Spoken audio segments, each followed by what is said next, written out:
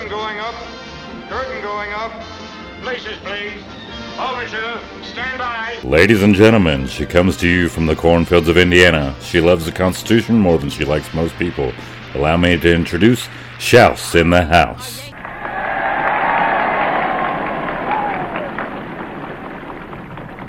Let's start with who you are. You are a Indiana state representative, and you're out of District 7. And can you talk a little bit about your journey of getting into politics and, your background and things like that? I would appreciate that if you would do that before we get started. Sure. Yeah. Thank you for having me. And Jake Teshka, House District 7, which encompasses most of geographically St. Joe County in the northern part of the state on the border with Michigan. And I've got a little piece of LaPorte County and a little piece of Marshall County as well. And my journey really, I took an interest in politics early on. I think I was knocking on doors for our congressional candidate up here when I was 14 and really took an interest in getting involved in the political process as a way to affect change in my community, to impact what's going on around me. And so I actually went to college and was geared up, said, I'm going to go get my degree in political science. I don't know how many kids were itching to get their degree in political science. Yeah, right. Exactly. Yeah. Right. At that age, and we're so sure of it, right, that I didn't change or anything like that. The initial plan was to go to law school. That didn't happen. I did do an internship at the State House while I was in college, and then came out of that and worked on campaigns and worked for different causes as an advocacy, campaigns and those sorts of things.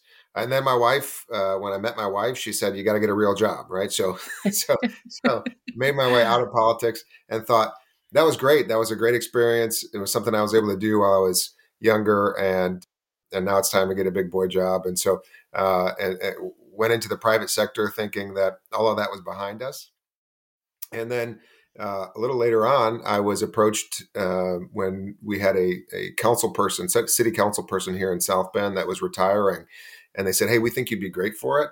And, would you be willing to take a look at it? And so my wife and I were people of faith. So we prayed about it. We thought about it and decided that it was something that we should lean into to help our community. And then one thing led to another. And then we were approached about running for this seat. This one was tougher, the state representative seat. We've got 2 little kids at home, and it's a lot of time away from the family, specifically during session.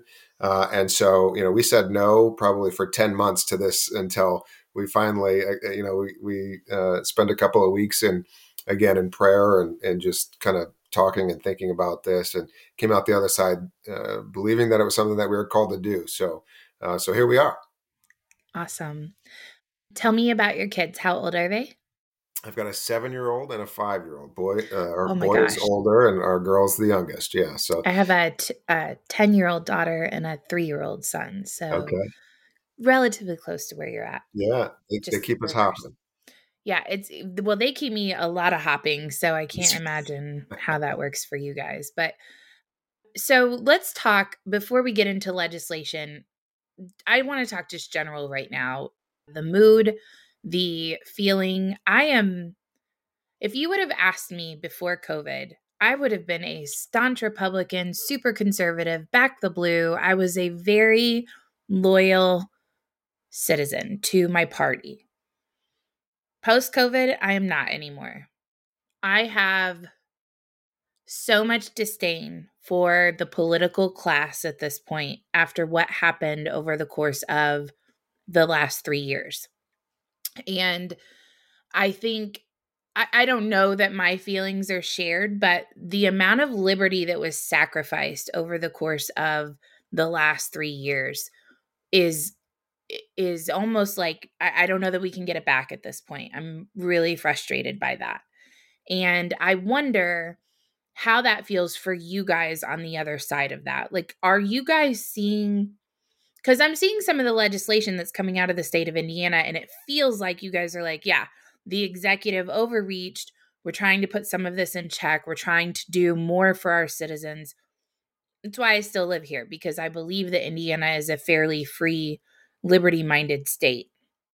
Can you talk to me a little bit about what those conversations look like on your side of things, as far as what you're hearing from your constituents and how you feel about things as they've transpired over the last couple years? Sure. Yeah. So I think you're spot on that. Specifically in my caucus and in the House Republican side of things, there's a lot of frustration with the way things were handled over the last couple of years. A lot of my colleagues, I mean, we talk about how painful it was sitting through 2020 and having the governor not call us back into special session, at any point between Right. March and then January of the next year. And and so that's where you saw things like in 2021, House Bill 1123, which was our attempt to say, hey, the legislature, if there's a state of emergency, can call itself back into session, right? And you see that, saw that work through the courts and be litigated. The governor sued us on that. And you'll see more and more of this type of legislation. Last year, Representative Bartels had in 2022 House Bill 1100, which was agency oversight, and that bill ended up failing along the process. I stuck pieces of it in my House Bill 1211, which was originally just a really simple, easy blockchain bill. Like, this is how we're going to treat blockchain as a state. But I thought it was really important to get some of that agency oversight in there, that we essentially said that agencies can't make emergency rules without having some other authority check it, right? And to say there's got to be some electoral accountability here. We've got an administrative state that is working behind the scenes and has been, right? I mean, this has been building up for decades, right? Where Right. the Yeah. legislature and other elected officials have slowly over time ceded responsibility to bureaucrats, right? Unelected bureaucrats. And they're not bad people, right? I'm not saying they're bad people. Sure. No. But at the end of the day, But the they're not voters, elected. they're not That elected. becomes a non-representative government, and that's a huge Absolutely. issue. Absolutely. And so I put some of that language into my bill. Of course, it was one of two bills that got vetoed by the governor last year. And so we're going to come back for some of that agency oversight stuff this session. But you're spot on that, the folks in the legislature are listening to constituents who are saying these exact same things, right? We want a voice, and you are our voice. And so if the legislature is abdicating its responsibility, we've got some issues. Yeah. So let's talk about, it's really interesting. It was interesting watching that work through the litigation process and watch the checks and balances not operate the way that they should, right? Like, the executive authority should never have the ability to just issue out an edict and everybody has to follow it. It's not a law. Like, that is not a law. A law goes through the Congress, which this. I mean, you're in politics, but the idea that I'm just speaking from my personal experience. So I'm in Floyd County. I'm in District 9, and we had a really hard time with our school board, superintendent specifically, and the guy who oversees our health director, like our health department director. Mm-hmm. The language that was coming out as justification for things like kicking kids out of school, making them wear masks, all that kind of stuff, the numbers weren't supported by anything. It was just, go do it because we said so. And now you have situations where, like, my son has issues with his speech. He's 3 years old because all of his teachers had to wear masks, so he didn't get the visual representation of words and stuff. He's been delayed in a lot of things. That's super frustrating as a parent. And I wonder, like, where's that recourse? Like, where do we go back and say, hey, here's the things that you messed up on. Here's the things that happened to us. There's no recourse there for the citizens. There's nothing where we can say, okay, this shouldn't happen anymore, ever again. You should never have this kind of power again. Absolutely. And it's frustrating. I'm sorry. I don't mean to like sit here and No. bitch at you. It's not your. So it's completely enabled by the state, right? So Title 16 gives the Indiana Department of Health this really broad authority to take what it calls mitigation measures, right, to a list of communicable diseases, that at this point only the Indiana Department of Health can add to, right? And so Right. It's interesting when I talk to some folks in my area, my district, even some of my rural, smaller school districts, that the superintendent would call and say, Jake, we've held out as long as we can. We don't want to do the mask thing. We don't want to, but the State Department of Health has tied our hands, right? And so we've got, one of my districts. It's a smaller district, under 2,000 kids, and at one point, right, because the health department said we don't have to do masks, but if you don't, or if you do masks, the radius for which you've got a contact and quarantine folks, right? If somebody's sick, goes from 6 feet to 3 feet.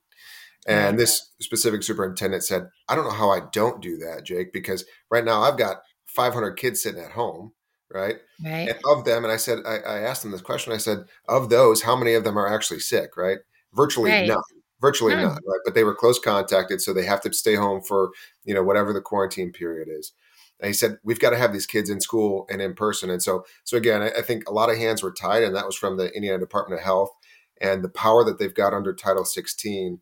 And we're starting to take stabs at that. I've got a bill this year, House Bill 1083. It's about student immunizations. And so essentially what it says is that only the General Assembly will be able to add to the list of diseases which require student immunization. And so, again, just going back to the theme of electoral accountability, right? It doesn't mean that we're not going to listen to the health department or experts on, on both sides of the issue. But at the end of the day, the voters and the citizens in Indiana deserve somebody that can be held accountable. And that would be us, right? And so, that's, I think, something you'll see continue as we move forward. Awesome. Okay, let's get into this marijuana legislation that you have introduced and written. I read the bill last night. It's hard to muster through. It put you to sleep, I bet. No, it didn't put me to sleep. I actually like reading legislation, which is nerdy, but I am really curious because the way that you guys established this bill was not to legalize marijuana in the state of Indiana. It was to kind of put the infrastructure in place so that if the federal government decides to legalize marijuana, then Indiana has the mechanisms ready to go for us to be able to do that. That's the way that I understand the bill. Yeah, that's correct. I'm curious as to why you guys went that direction rather than actually just go ahead and legalizing it. Why did you decide to let the federal government make that decision first?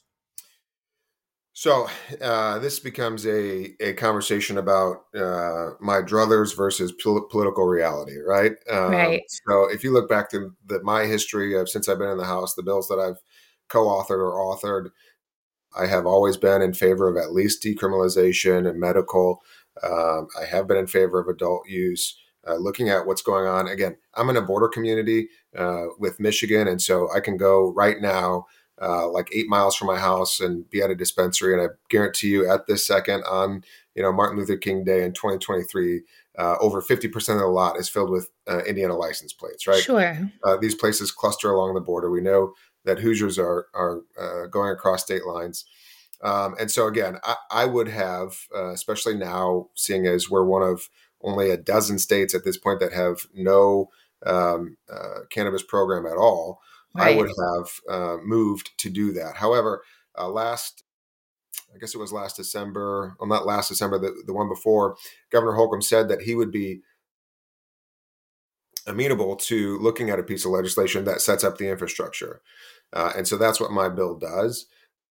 When we look at Indiana, we're unique, which is in a great way, in that we've got what's called a weak governor system, because we can override a veto with a simple majority of both chambers. And so 51 votes in the House, 26 votes in the Senate, and you can override a veto. So ostensibly, if you get something out the first time, you can pass it again on a veto override.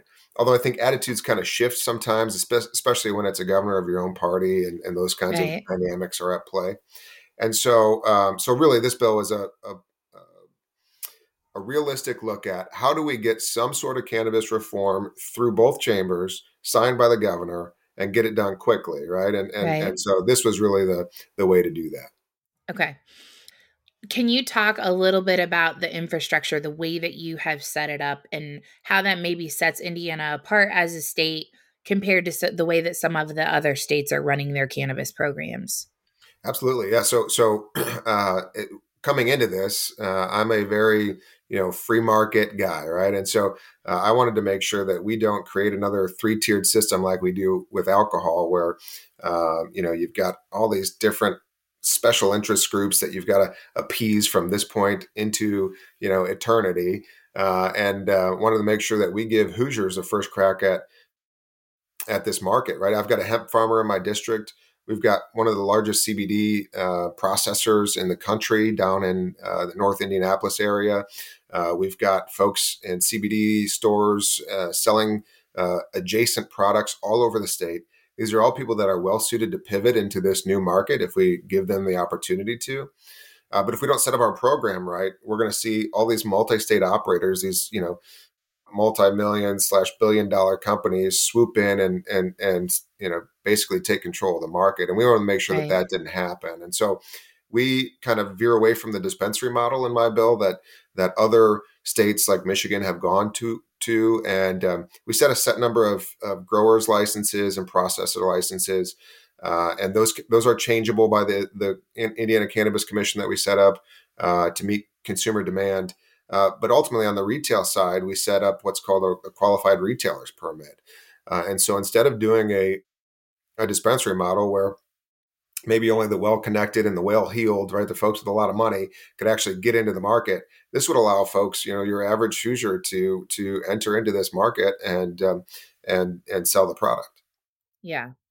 I thought that was really interesting that you guys did it that way to allow, because it's when you talk about free market for the state, the people who live here to actually benefit from that. I thought that was really good that you guys did it that way. So it's kind of frustrating for me that we're still so far behind. So the other piece of legislation that I've been looking at in the last few days, the Senate is flirting with the idea of doing away with the Indiana state income tax. And I think it's, if I remember my numbers correctly, I think it was somewhere around $7 billion comes from Indiana state tax revenue. And the question that's being asked is, well, where do we find those dollars? Well, I mean, I can think of a lot of places we could maybe cut some things and we could find a lot of dollars. But I know in government, the word cut is not a very favorable word. But from a marijuana perspective, that to me seems a very easy transition to say, you enter a consumption tax, bring marijuana in, you have a massive influx of cash to help compensate where Indiana taxpayers then don't have their income tax. It's a huge deal. Yeah, I think that when we look at this issue, I've been kind of avoiding the revenue argument of it just because the state is so flush Sure. with cash, right? And so that's not a very compelling argument in either chamber at this point as to why we should move towards legalization. And actually, I'll being honest, my bill sets out probably the lowest tax structure in the country, and so realistically, So it probably wouldn't bring that much it in wouldn't. then. Yeah, no, it would probably bring in, and even in Michigan where they've got a fairly heavy tax, right? We're talking $200 million or less per year. So to bridge that $7 billion gap, it's going to take a lot more. And I would be in favor of where can we find to, tighten our belts a little bit in order Sure. to do something like that. That's because we're on the same page. But That's right. That's right. That's right. And so, again, one of the things we know though, too, is that if you overtax, right? If you look at other states that have cannabis programs that are overtaxed, I'm thinking of California and some others, you're going to have a robust black market still, right? Sure. Because if I can get it for quite a bit less on the street corner than at the actual regulated counter, I'm going to do that. And so we got to make sure that we take a balanced approach to this. Sure. Can you tell me real quick why Holcomb, maybe in conversation or in some of the stuff that he's put out, why he's opposed to? Because when I think of states' rights, you have many states that are thumbing their nose at the federal government at this point. You have Oklahoma essentially saying, we don't have to listen to any federal legislation anymore. Like they're introducing almost like secession at this point. And so I'm curious why he's so hesitant to do anything that's not in line with the federal government, because that's not how we should have been set up in the first place. States shouldn't be looking to the federal government on how to run themselves. And so I find that odd, and I'm just curious. I try really hard not to be so critical of him, but I am not his biggest fan anymore. So I'm just kind of curious to hear maybe a perspective that's a little bit more gentle than how I feel about him. Let's see if I can be gentle. I just think it's a difference. Maybe professional is about. It's a difference in philosophy, right? I think that that Governor Holcomb and myself represent two pretty polar opposite ends of our party, right? And so when you look at some of his ideas about the role of government, and if you even listen to his State of the State address this past week, and listen to a lot of what he talked about, whether it's the Governor's Public Health Commission, and it was very authoritarian. I was really disappointed, if I'm being honest with you. Well, I know that at least in my small section of legislators, we're sitting there looking at each other like, where's we're spending all of this money apparently, right? And that here's 10 points of how government's going to solve everything that every problem that ails us. And as a small government conservative, I recognize that the government is so ill-equipped to do that, right?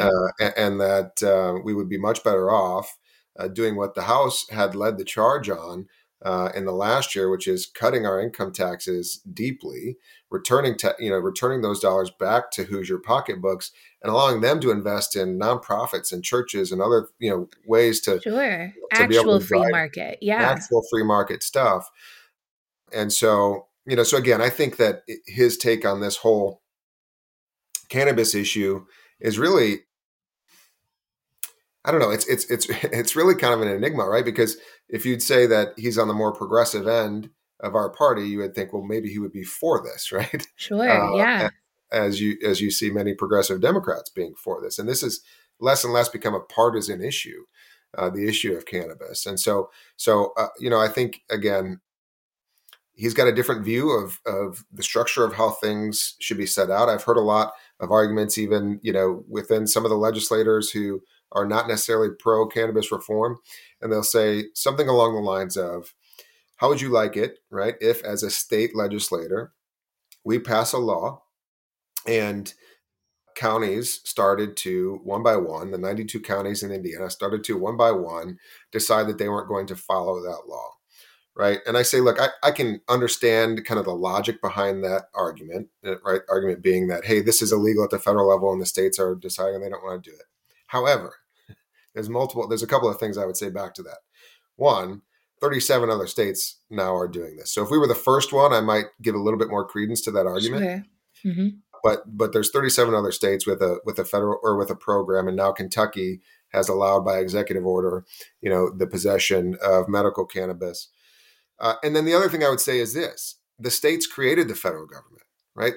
Just as the state created the county government. So the state, in this whole grand experiment that we're doing, should be the one making these decisions, right? Absolutely. I'd say that the federal government's prohibition of cannabis is extra constitutional, right? It's something that they were not tasked with doing, and it should be a state issue. And so that's what I would say in response to an argument like that. Are you seeing any sort of, because we control both the House and the Senate right now, are you seeing any sort of, you guys passed constitutional carry last year, and I have to wholeheartedly say that if there is any piece of legislation that has come out of the Indiana in the last 10 years, that is my favorite piece of legislation that you guys have passed. Like, it makes my heart so unbelievably happy that you guys took into consideration the rights of the citizens of this state. So kudos to you guys for pushing that through, and I really appreciate you. So moving forward, you're starting to see from a federal perspective a lot of pressure on guns, drugs, but only in certain places. Like, you're not seeing it. You don't see them going to Washington, who's legalized every single drug that you could possibly get. That's not where they're going. They're going into rural America and shutting down, Joe, who has a few marijuana plants in his basement. Like, it's very odd the way that the enforcement looks right now. So I'm curious if Indiana is going to create any sort of like sanctuary similar to what Oklahoma's doing, similar to what Missouri is doing, where they're saying, you know what, federal government, this is not your place. This is not your role. We'll handle it ourselves. Are you guys seeing anything like that in Indiana?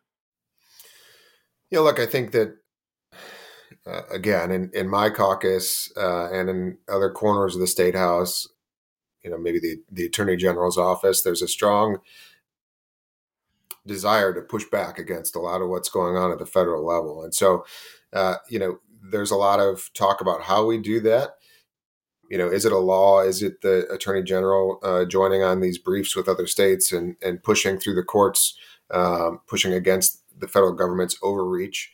But ultimately, I think we all view, I don't want to say we all, but a good chunk of us in the State House view our roles as very critically important at this stage in our country's history.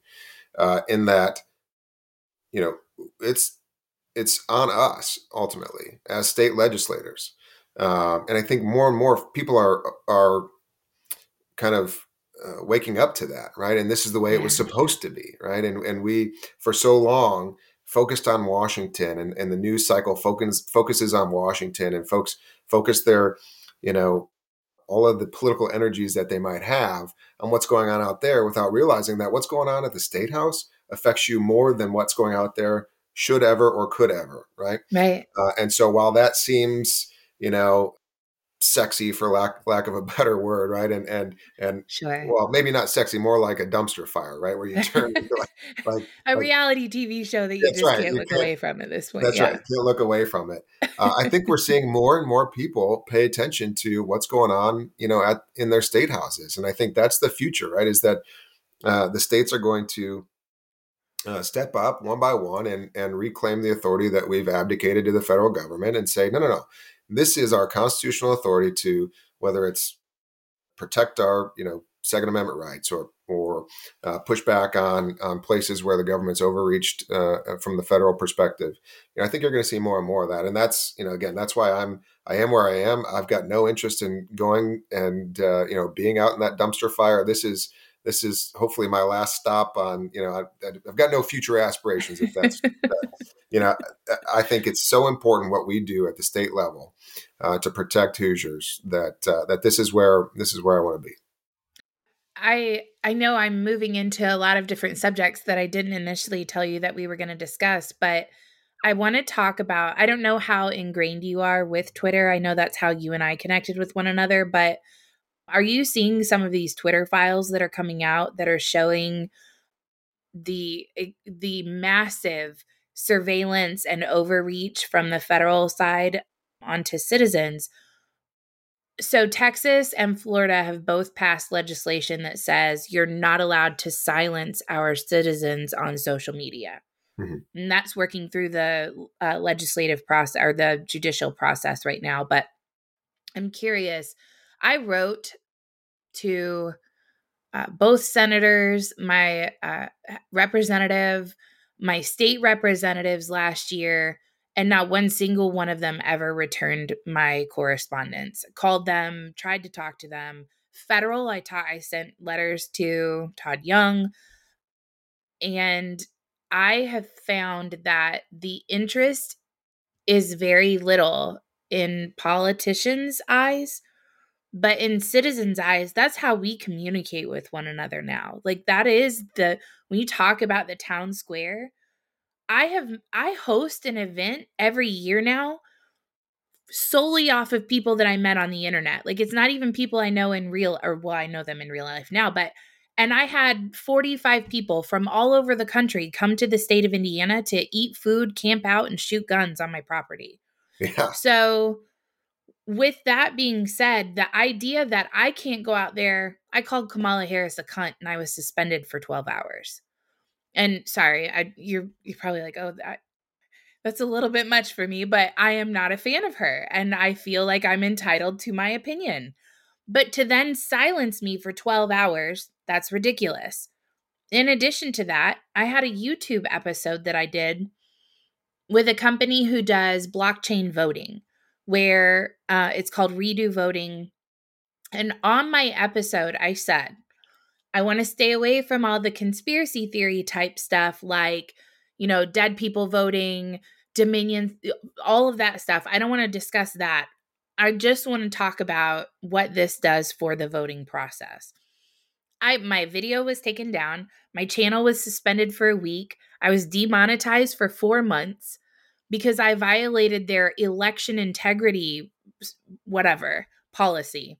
Mm-hmm. So I went back and I was like, I think your algorithm maybe got this wrong. I didn't say anything bad. I said I didn't want to talk about those things. 40 seconds later, I got a response. Sorry, we've carefully reviewed your 40-minute episode and we've decided that this is not accurate. You're still suspended. Oh, man. And so that's frustrating for me because, again, we have no recourse. So from a state's perspective, what type of stuff do you see coming out of Indiana to push back against big tech? Yeah, so I think we started to see some bills filed last year. I believe it was Representative Baird who had a bill on this particular subject, right? On censorship of Hoosiers, and then I think there was a fine attached to these types of things. You saw a data privacy bill come out of the Senate last year. Senator Brown passed it, came over to the House, didn't make it through.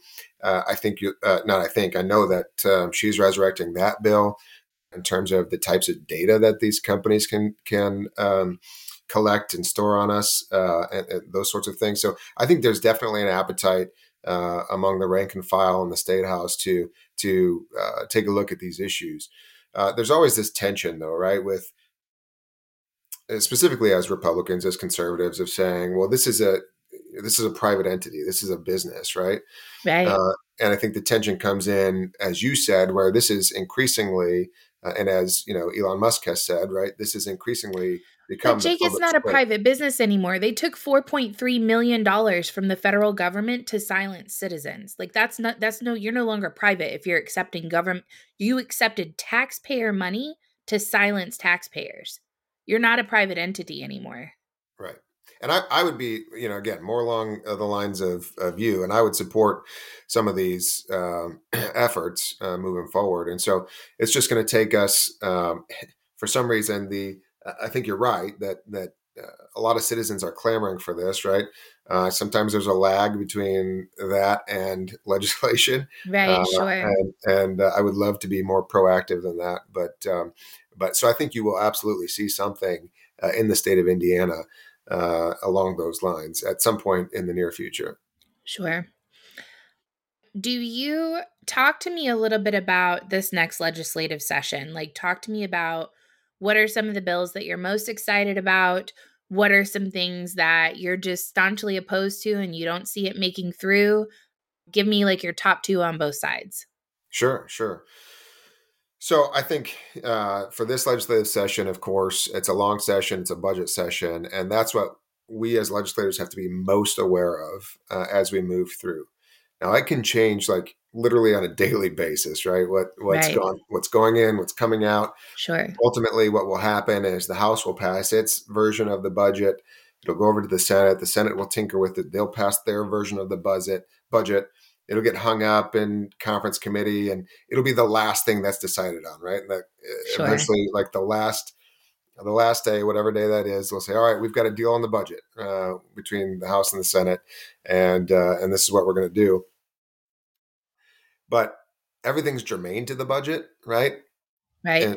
And so you see things that die earlier in session, whether they die in committee or elsewhere, and they get resurrected in this budget, right? It becomes this Frankenstein. And so we really have to be aware of what goes in there. And again, it's for a biennium, for a 2-year budget, it's probably going to be more like $38 billion this time around. And so when you look at the amounts of money that we're talking about for these different projects and agencies, it's a lot. And so we really have to be watchful of that. It's tough sometimes because, if there's, say, of that $38 billion, I agree with the way that $30 billion of it is spent. Do I vote against it or do I vote for it? Right. That's kind of what legislators are always up against, because we get an up or down vote, right? We don't get to subtract lines and then vote. We get an up or down vote. And so one of the things that I'm most concerned about is the Governor's Public Health Commission spending, right? I think we opened this discussion, you and I, talking about kind of the abuses of the public health. Can you go into a little bit more detail about what that entails or how he's planning on running that? Yeah, so there's at least a piece of the Governor's Public Health Commission that I can get behind, and that is they talked about the disparity in EMS service in the state, and how do we look at bridging that gap. And some of it's training and recruitment of EMS, some of it's how EMS is housed even at the federal level. It's housed under the Department of Transportation, because back in the day, EMS was really just a way to get you from the scene of the trauma to the hospital as fast as possible. Well, now there's a lot of medicine that actually goes on, in those miles in between, right? I'm so glad you said medicine. Let's come back to that in a minute, but keep going. Well, and so when you look at reimbursement rates and stuff for our local EMSs, our whether it's at your township fire department or whatever it might be, they're not being reimbursed on the level of medicine, right? They're being reimbursed on the level of transportation. And so anyway, this piece of the Governor's Public Health Commission that looks at EMS disparity. There are parts of the state in Indiana where if you call 911, it may be 30 minutes, an hour, right? I mean, it's that bad, really. And I've got a constituent who, they had a young boy and was struggling to breathe. Their volunteer department showed up. They didn't have the equipment nor the expertise to take care of it, so they had to send another unit out of South Bend, and that took 20 minutes. And when you're talking about breathing, right, this is seconds matter. And so that's a piece of that I can get behind and agree with. So if we segregate just that part and we vote on that, I would be probably in favor of it. Sure. However, there's a lot of other pieces of this public health funding where it's giving funding back to these local health departments that abused their power for 3 years, right? And there's pieces of it that think that we can spend our way into health, right? And I recognize that there are actually there's a quote from Governor Holcomb, or somebody's article said, yes, we can spend our way to healthier citizens, right? And the idea of that is just absurd to me. That by spending more money, we're going to somehow decrease the smoking rate and obesity rates and all those sorts of things. As if it were our fault to begin with, and it's not a societal thing. Right? What are the underlying factors that? So that's going to be a big piece that we have to watch out for. And then the governor's budget. The governor's budget for his office is typically around $3 million. This year, it's around $6 million. There's kind of so. But wait, it gets better, right? The doubling was not due to his staff and all that, like for the governor's operations. It's because now the Department of Diversity, Equity, and Inclusion is under the governor's office, and that's like a $2.9 million budget, right? And that office was created mid-budget year. It was mid-budget, but it was created via grants. So this is the first time that we'll actually be voting on the funding for that office. Can we maybe say no to that, please? Well, that's, hey, I wish we would, if we... super no. Yes. Show this to all your friends, send it to all your Congress buddies. That's a big no. We don't need to be doing that. That is a waste of money. So those are, those again, I mean, we have to be very, very watchful of the budget. Yes. But I think that just to answer get off here, I'm going straight to Twitter. Yes. This is a bad idea. Bad idea. Okay, keep going. I'm sorry. So second part of your question is what I'm most excited about. So we've talked about, you might have heard this idea of reinventing high school thrown out there. I think the terminology of reinventing is kind of misapplied. It's actually a continuation of what we've been doing in terms of pathways and helping kids to, right? The pendulum swung way too far in one direction and saying you have to go to college. You've got You're to get a worthless if 4-year you don't go to degree. college. Yeah, Exactly. absolutely. Right. Yep. And we don't want the pendulum to swing too far back the other way where, it's, hey, Nobody look, goes to college. right. Yeah. Both are great depending on who Right. you are and what your interests are and all of those sorts of things.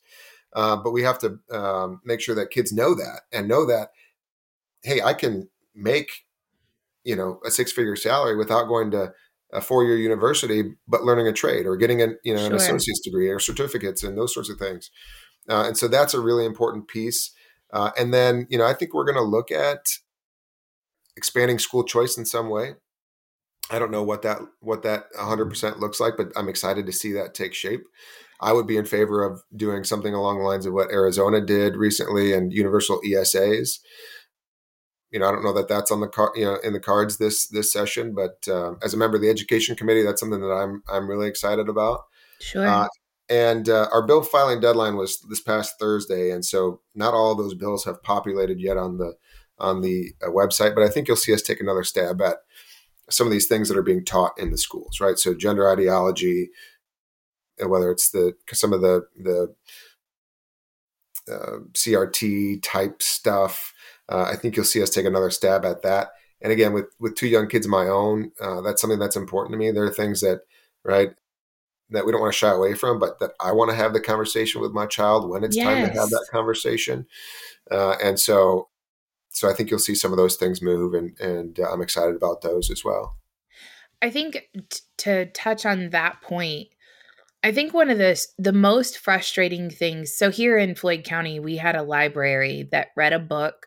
So the books aren't showcased to the. I don't know if you saw anything about this. It actually made headlines for I a think I little bit. remember seeing it. Yeah. So the book was about a knight who was being courted by an arranged marriage a prince.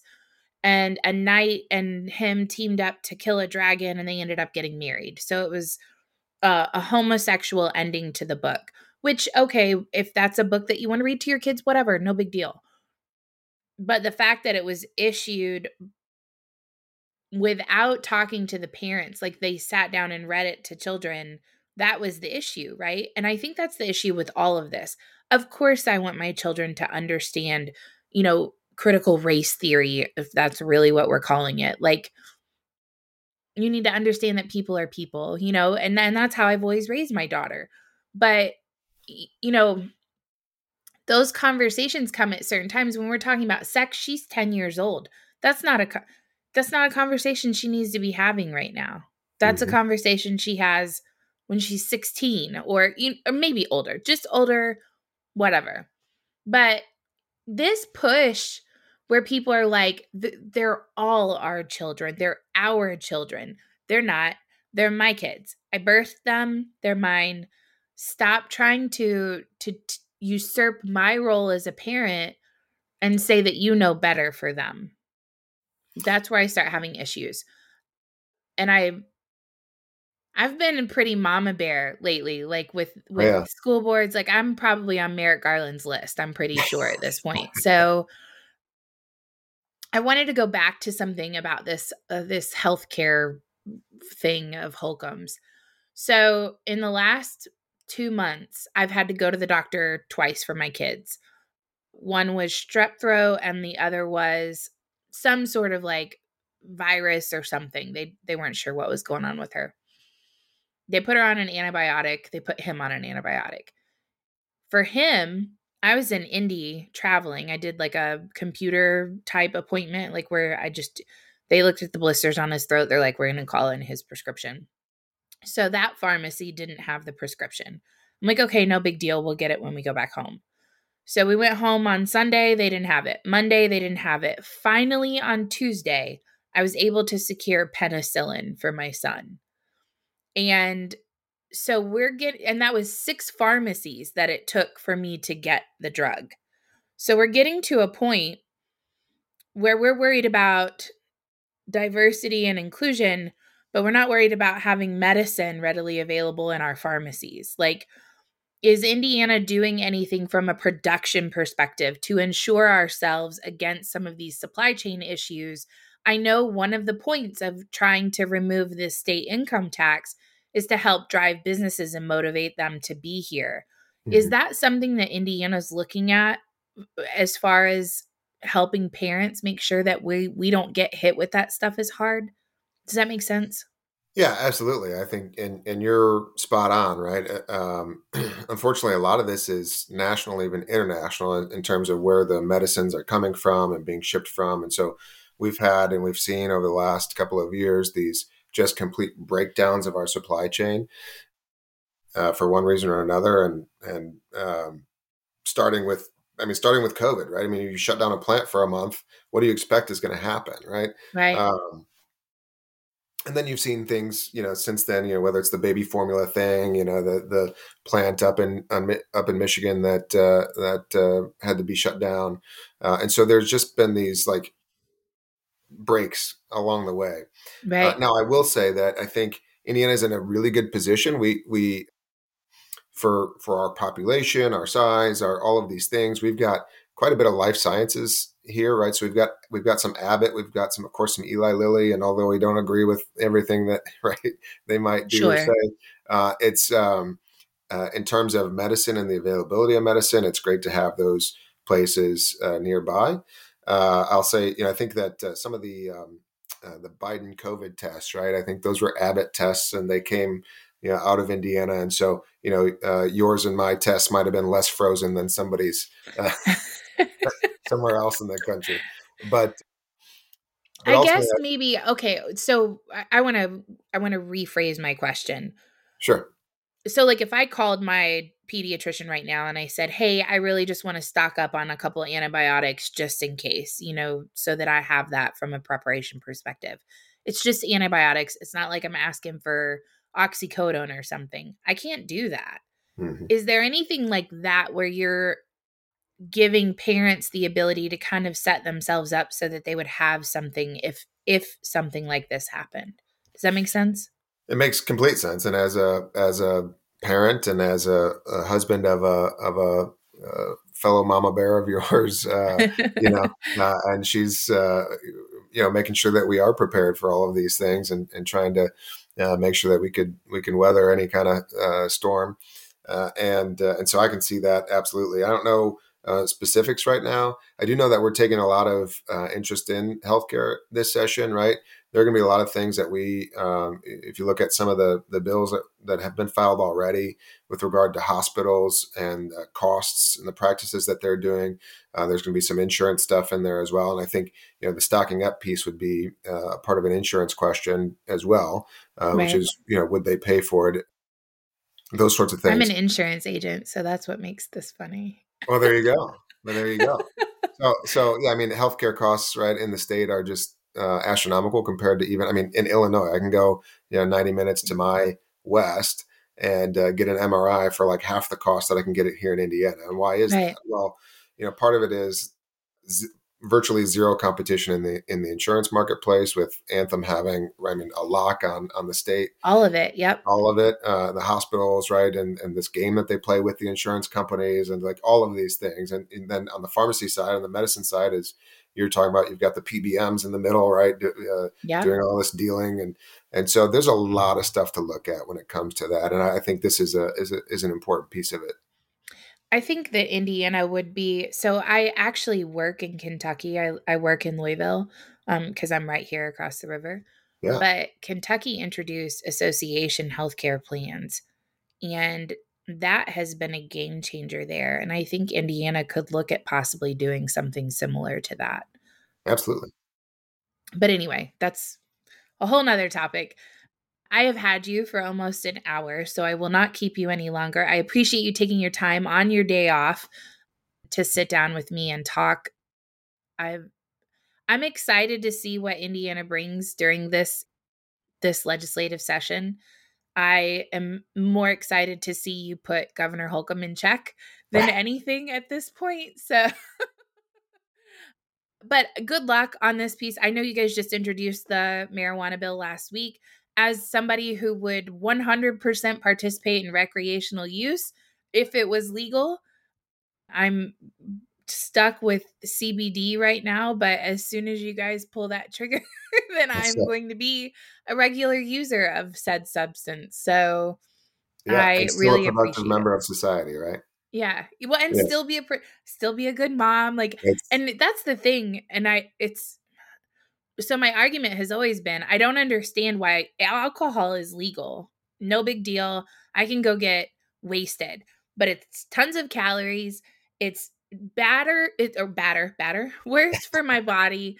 Yeah. But if I just go eat a CBD gummy, like, I'm good. Yeah. Like, just let me have weed. It's way better. You're And then absolutely you can right. tackle the obesity crisis in the process. Like, people's Well, livers except you will be might better. grab some munchies after that. Right? Oh, okay. Yeah. Fair point. Watch out for that. Just make sure you've got plenty of like carrot sticks and celery nearby. Right, sure. That's awesome. Jake, thank you so much for coming on with me. I'll probably have you on again if you don't mind coming back sometime. Yeah. As you work through the session. So thank you so much. I really appreciate it. All right. Thank you. Thanks for having me. All right. Have a great day. You too. Thank you so much for taking the time to listen. I hope you enjoyed this episode. If you'd like to be notified whenever we have another episode come up, please subscribe. We are available on Spotify, iTunes, iHeartRadio, Google Podcasts, wherever you listen. Please make it a great day in America. This is the country where few people leave, too many people want to enter, and dead people still vote. Take care. Praise the Lord, and pass the ammunition, and we'll all stay free. I know not what course others may take, but as for me, give me liberty, or give me death!